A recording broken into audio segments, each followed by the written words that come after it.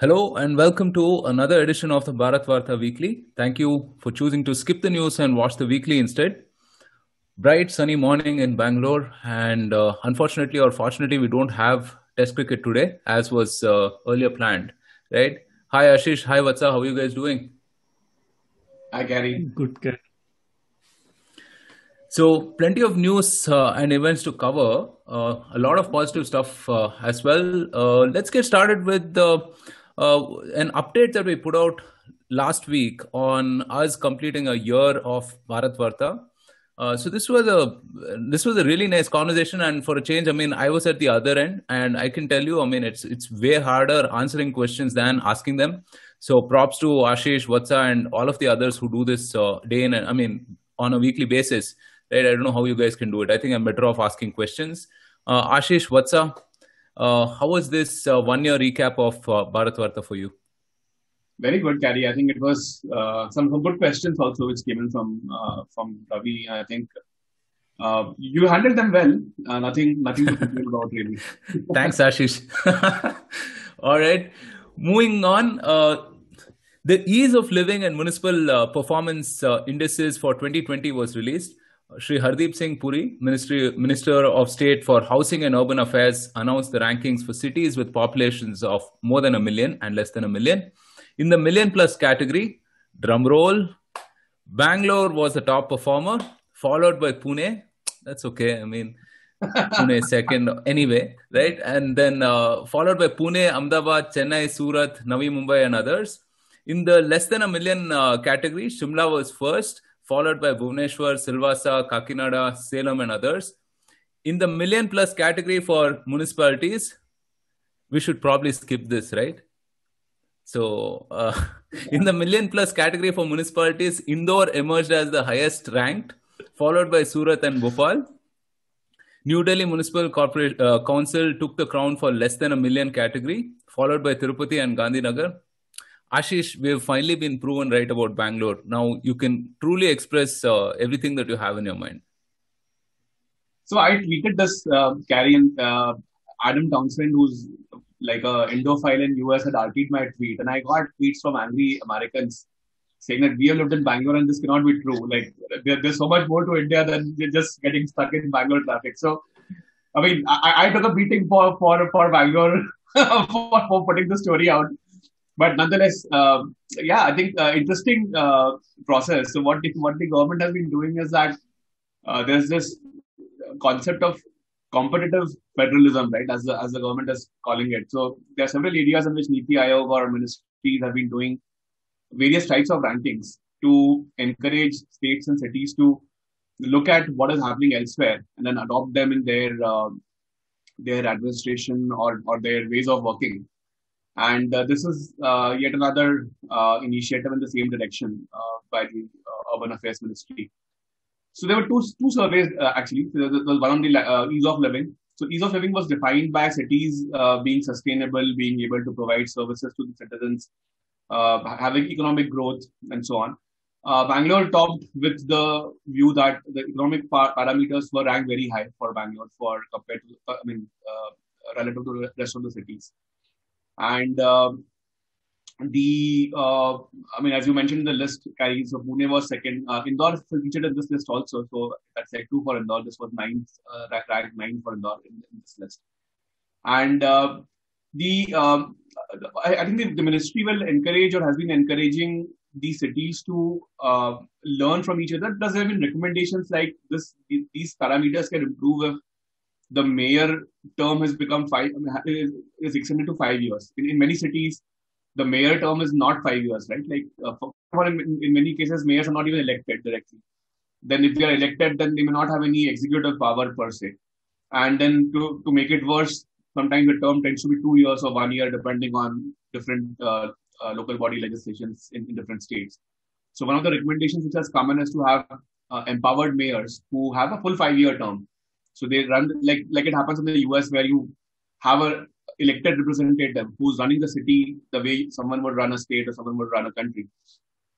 So that is one part. The second part was the municipal index, which involved basically the municipal delivery of services. and then participation in other things like cleanliness and so on. So there, of course, no surprise that the Indore and the MP and the Gujarat cities did very well, because even in the other surveys, those cities have ranked pretty high in the past. So Indore, Surat, Vadodara, Ahmedabad, Bhopal, I think they all did very well. Navi Mumbai was in top five as well. So good, I think good exercise in that sense. Barring the fact that people complained about the route traffic, I mean there wasn't much of a hue and cry about the rankings on either in either list, which is good. That I think people do appreciate that some cities are doing good work, and that's kind of being recognized, and people agree with that. One interesting point is that no city from North India made it to the top 10 municipal corporations. So that's something to mull over for local administration. I think what has happened is that in the west and in the south and in the central part, I mean in MP, a lot of the cities have certainly transformed. If you see the last 20 years, the municipal corporations have become much more responsible. I mean, if you look at say Mangalore or Mysuru, or a lot of these cities have certainly sprung up, right? And in terms of the local governance being very strong, that hasn't changed in North India, and I think that's something to worry about.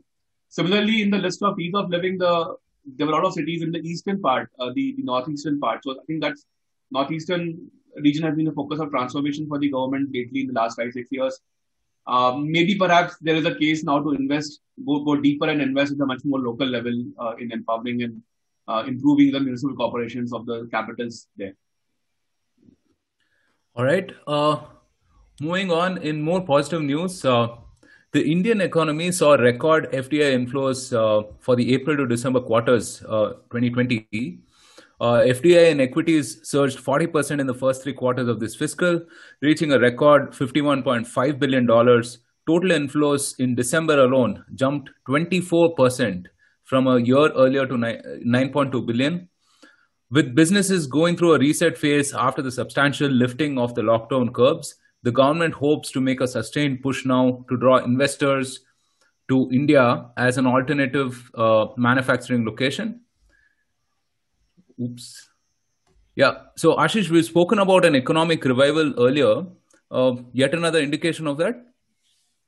Yes, to some extent. I wouldn't link FDI to economic revival directly, in the sense that FDI decisions are not just flow decisions, but that's also a business decision, right? Like why would someone invest in India? So it's not because of a short-term revival, but there's a long-term business potential, right? So that's why someone is putting in billions of dollars in India. Also, the 2020 figures were driven heavily by the Geo, stake sales to multiple companies. I mean, Facebook being the largest of them with 10 billion coming in. The valuation was about 65 billion for Geo, so I think that itself kind of drew a lot of investment. The 9 month figure that we have had in April December period, which is 67.5 billion, that's the highest ever for the 9 months for India. In fact, November we got 10 billion of FDI. We just had 1 month had 10 billion FDI. This is a little bit similar to the tourist arrivals in India. Like a couple of years ago, we used to track that, can India hit 1 million tourists a month mark, right? So that had only happened in 2017 December or 18 December, I think. And I think the same thing with FDI. Like we haven't had too many months with $10 billion coming in. So I think that ceiling has been broken now. Hopefully, it will continue further in future also. And also, another thing to note is that in 2020 calendar year, India and China were the only two countries which had positive FDI. So China, of course, bounced back after the pandemic peaked there in Q2 of last year, and then things kind of became stable. So they've been attracting investments. But I think India was the only country, thanks largely to the Geo stake sale. But nonetheless, what matters is that as a business destination, India seems to be now picking up or getting front and center in the plans for different companies. And we have spoken about manufacturing revival multiple times on different episodes. We actually had we talked about it in different conversations on economy and also on our weeklies. What will happen is that because the production-linked incentives will kick in this year for multiple industries, the capex will have to be made starting April. So you will also see good numbers coming in both for investment and for private investment capex starting April for at least a year. because the benefits of PLI will accrue immediately. So to basically use those benefits, the companies have to start producing in India ASAP. So typically, it would take for a general, I mean, leave aside very complex industries, but bulk of the industries which are covered in PLIs, you would need a 3 to 6 months window to start production. Then you can keep optimizing your factories and automating them further and so on. But 3 to 6 months minimum setup time is needed. So that way, I see much more. I mean, this data to actually improve in parts in several industries starting Q2 of next financial year and going up to the end of the next year. So yeah, good signs overall, and I mean, hopefully, India makes the most of it and proves some of our old episodes right in terms of how the growth evolves in this decade. Absolutely. Well, okay. The government is now rolling out Aadhaar-based license services online. The Union Ministry for Road Transport and Highways released a notification stating that contactless services had been launched for various license-related services. So citizens no longer have to visit RTOs for renewal of driver's license, vehicle registration, and more. Wow, that's a relief. A total of 18 services will be covered under the contactless system. This comes after a 3-week-old draft to let citizens link their driver's license and vehicle registration certificate with Aadhaar. So, what's up? Are you going to miss visiting the RTO office? Hell no, I think it's come a bit late. I ended up having to get a duplicate driver's license this year, and it was an absolute pain because I also had to change my address with it. So what happened here was sometime last year, the government issued a new set of rules, which allowed other government entities to use Aadhaar for authentication, right? So this happened sometime in August last year, and I think the Ministry of Road Transport has been one of the first to jump onto the bandwagon to sort of come in and make things easier for customers and also the RTO offices. I mean, it must not really be nice working in an RTO office when you have to deal with literally hundreds and hundreds of people every day for just because someone wants to change an address on their driving license, or they need an NOC and so on, right? I mean, uh, they can use their time more productively. So as you mentioned, there are a list of 18 services that have been notified, which can be done online.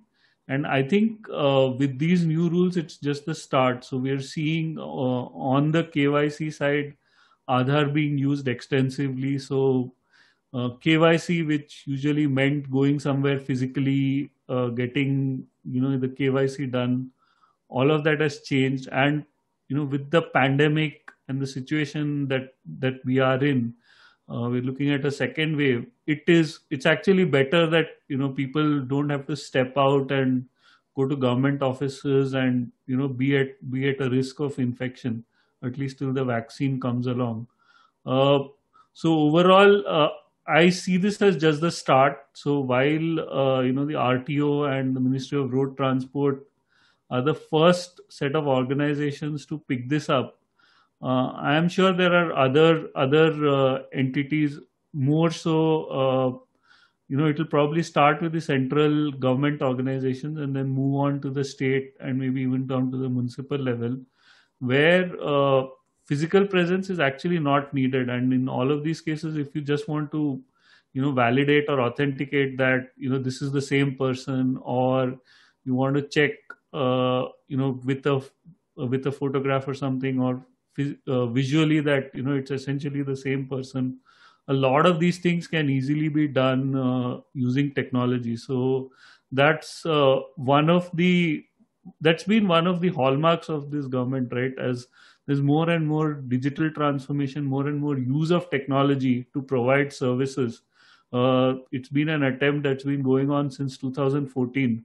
So hopefully it will move ahead. The only thing I have is I do hope that at some point some important private players are also looped in. Again, the governance and framework for that needs to be decided, especially in terms of consolidating health records and so on. When people move across cities, it's a genuine problem in India, right?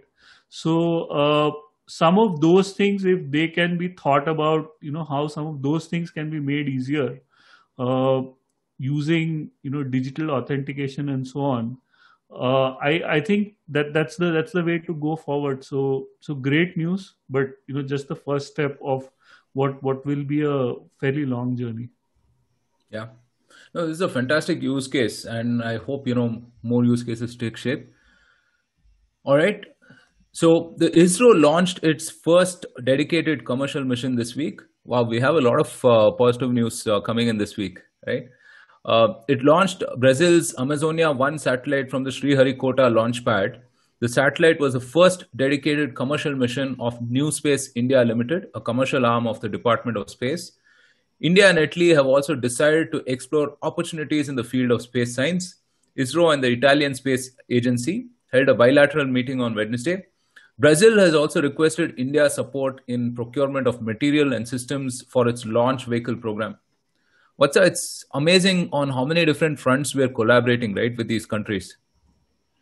Yeah, absolutely. I mean, with the vaccine Maitri, where we have sent vaccines to so many countries across the world, and now we are in a position where we are probably one of less than 10 countries that can launch satellites in a predictable and consistent fashion at possibly the lowest cost in the world.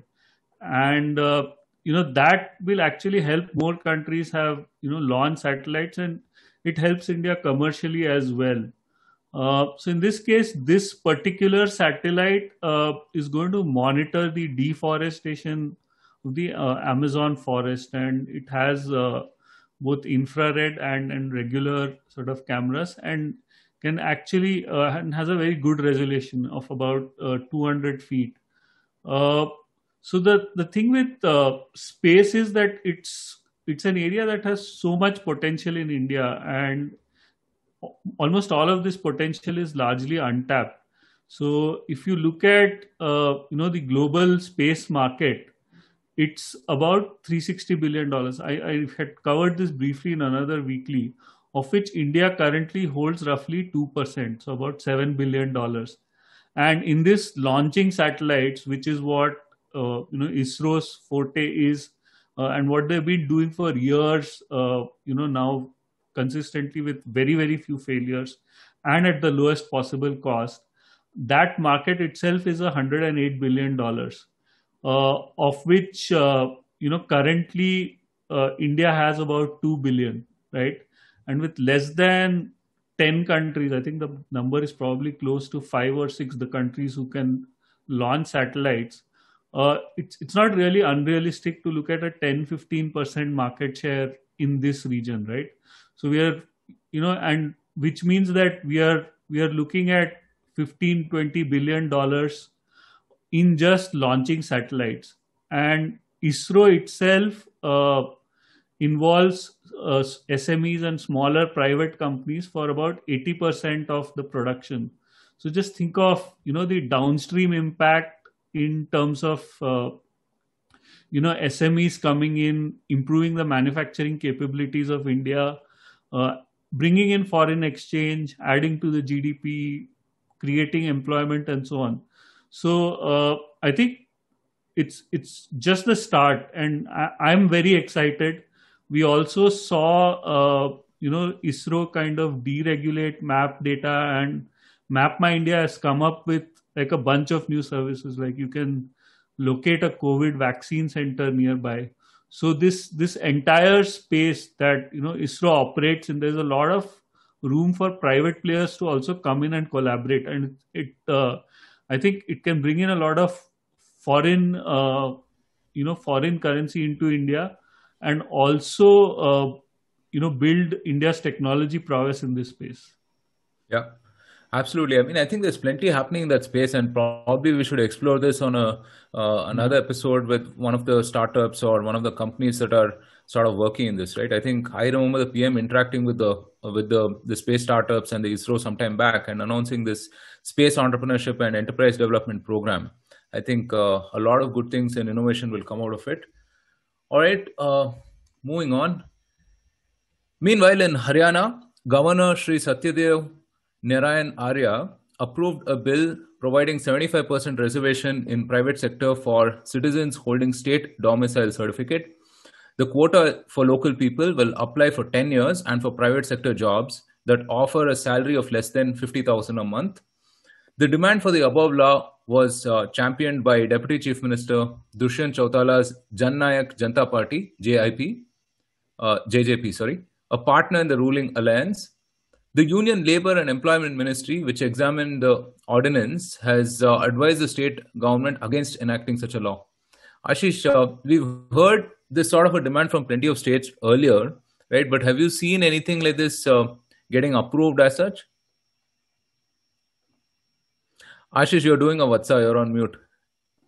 Yes, Zoom did prompt me, but yeah, I still missed your prompt. So several states have in the past spoken about these rules. States like Karnataka, Odisha, MP, they've all talked about these rules, Maharashtra, but either they have not enacted them or they have enacted them and they have not really been, they've been watered down basically in several cases. What happens is that this is done usually for political purposes, to say that we have a son of the soil policy, we will give jobs to people who are residents or who are domiciled in the state on priority. But states then also mandate that the threshold becomes so relevant, like typically they'll make it like 20,000 rupees a month as a salary. So that would essentially exclude all the, let's say, the higher end services or manufacturing type jobs. And the jobs that they keep it in reserved category, they would anyway not be taken up by outsiders, quote unquote, in most cases. So as such, this is the first time where, and the thing with Haryana is that unlike, let's say, MP or Odisha, Haryana is actually especially Gurgaon is home to several headquarters of the large Indian companies and even multinationals. It's also home to large manufacturing facilities in Manesar and essentially in the outskirts of Gurgaon, right? So now the problem is that if this law, and the law is now valid, it has come into force in Haryana, they need to figure out whether they are doing it on a stock basis or a flow basis. So basically, are they saying that every company who's already operating in Haryana should comply with this? Or for jobs which are given starting in 2021, you need to apply the quota, right? Something like that has to be well defined, first of all. That is one problem. Secondly, if they are saying that this is on a stock basis, that you need to completely rebalance your workforce, that may not be tenable, because the kind of skill sets which are needed to run any company, you cannot replace that skill set in a short period of time with a certain type of a demographic. And this is not to say that Haryana may not have people who will fit in, just that they may not have people today who may fit in, right? So it may take, say, 10 years for Haryana to build up the relevant workforce. But the transition will be quite painful. So that is the other problem. The third issue is that this also then starts, if other states also start doing this, that becomes another challenge, because then it kind of leads to chaos. The thing is that urbanization is a given. If you look at world history, economic history, the development always happens around urban clusters in large cities. And not every state can have multiple large cities, right? So inevitably there'll be cities which will be more national in character than others, right? So let's say a Mumbai or a Bangalore or Gurgaon or Delhi or Chennai to some extent, Hyderabad, Pune, these cities cannot claim to just say that we are cities in a state. They are essentially national cities to that effect.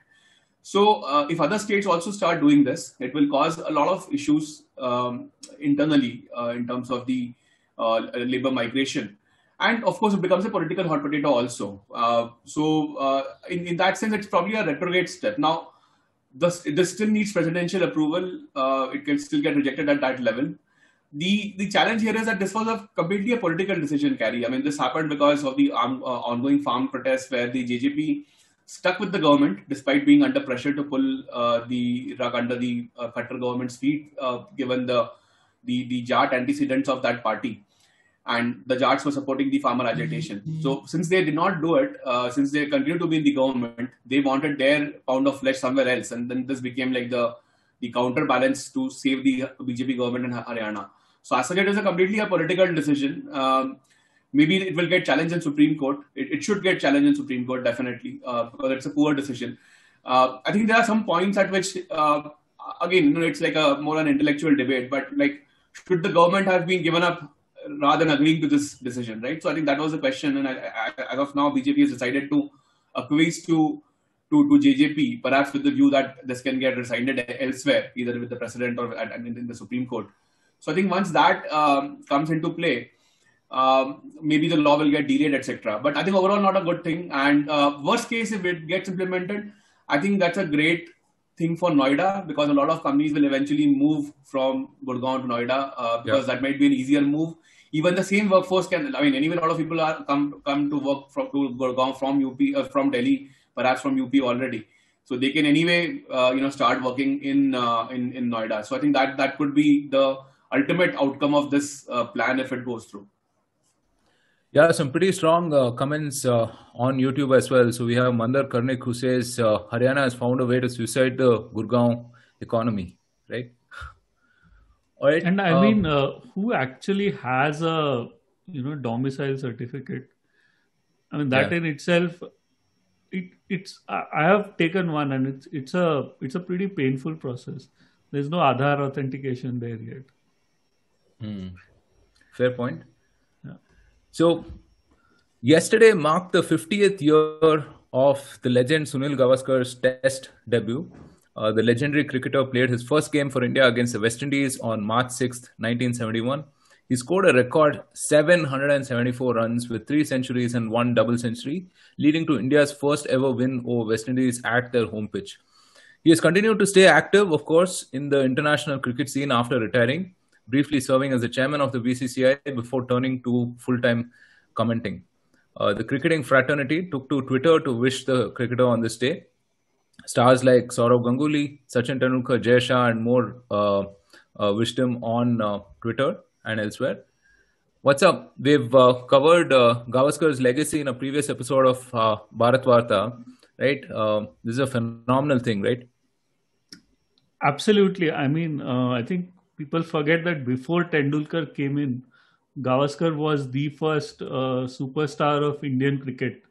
And even the 774 runs you mentioned in that debut series, he did it after he missed the first test. So he had to have a small surgery and get rid of an infection.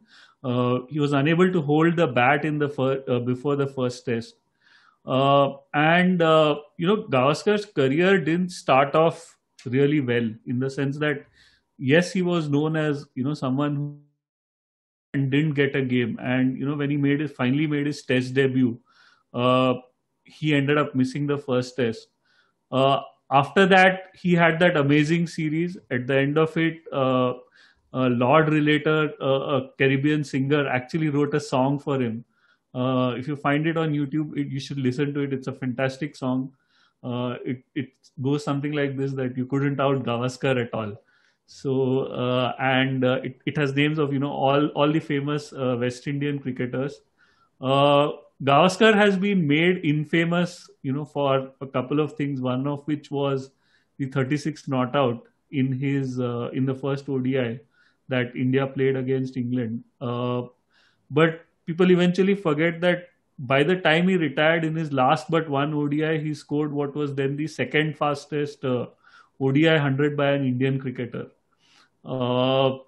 Then and he was always outspoken, right? So there was a controversy in 81 when he walked out after being given out by the umpire, even though there was an inside edge. And he always stood for the players. He stood for the rights of players to make a good living out of cricket, and he continued doing that even after he retired.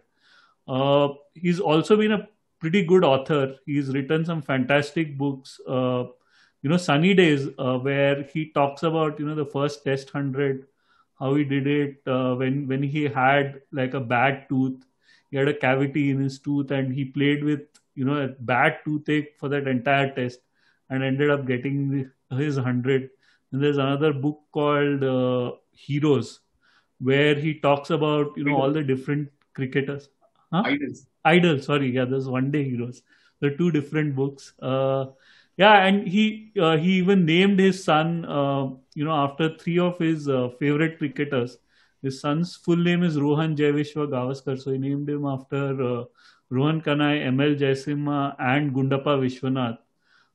Incidentally, he always considered Gundappa Vishwanath to be a better batsman than him, and has always consistently said that, I would rather watch him bat. He is the best square cut ever. In fact, yesterday, when he was felicitated, he actually remembered Gundappa Vishwanath's square cut. So he was pretty magnanimous, towards the people he's played with, and a strong supporter of cricketers. I think he's one of the first cricketers in India who stood up for players' rights. We know of cricket now with all this money coming in, post 83 and then the IPL, but there was a time when cricketers were, literally paid a pittance.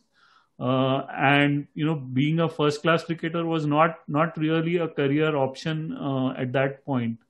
So for someone to come through that and then stay on and fight for cricketers' rights, and thankfully even the board has done a lot in this regard. The board has given sort of pensions and payments to ex first class cricketers. But so Gavaskar is a phenomenal icon of Indian cricket, and may he I do hope to see him right again, and continue to see him analyze cricket, maybe not comment so much. All right.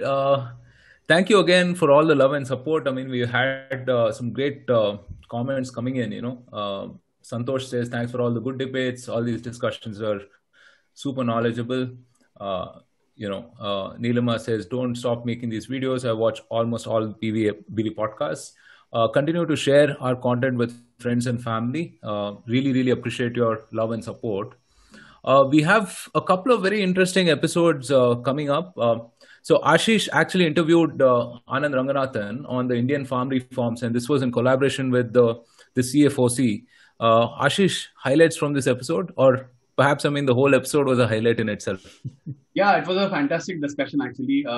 Conservative Friends of Commonwealth is a UK-based organization which helps to create Friends of the Conservative Party around the world, in the Commonwealth countries.